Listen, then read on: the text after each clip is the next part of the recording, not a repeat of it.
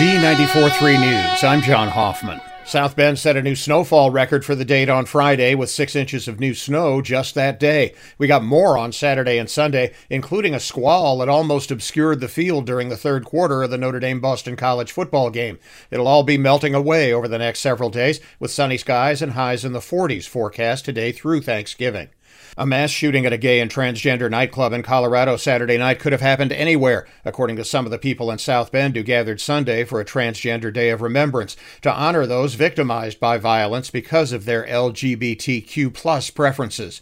A shooter killed 5 and wounded dozens at a Colorado Springs club Saturday night before he was disarmed by patrons at the club. He remains hospitalized, his motives unclear this morning.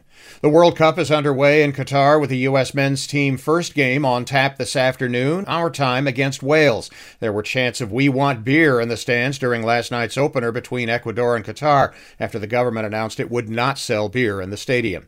Notre Dame is up 5 spots to 13th in the new AP College football poll after wiping out Boston College Saturday 44-0 on Senior Day. This Saturday's opponent, USC, is up to 5th this week. NFL Sunday, the Bears came up short against the Falcons in Atlanta 27-24. The Colts fell at home to Philadelphia 17-16. The Detroit Lions beat the Giants in New York 31-18. The Monday night game this week is San Francisco at Arizona.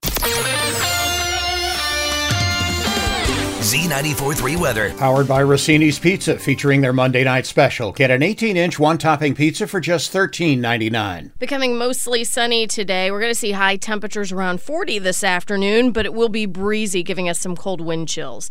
I'm meteorologist Carrie Peugeot.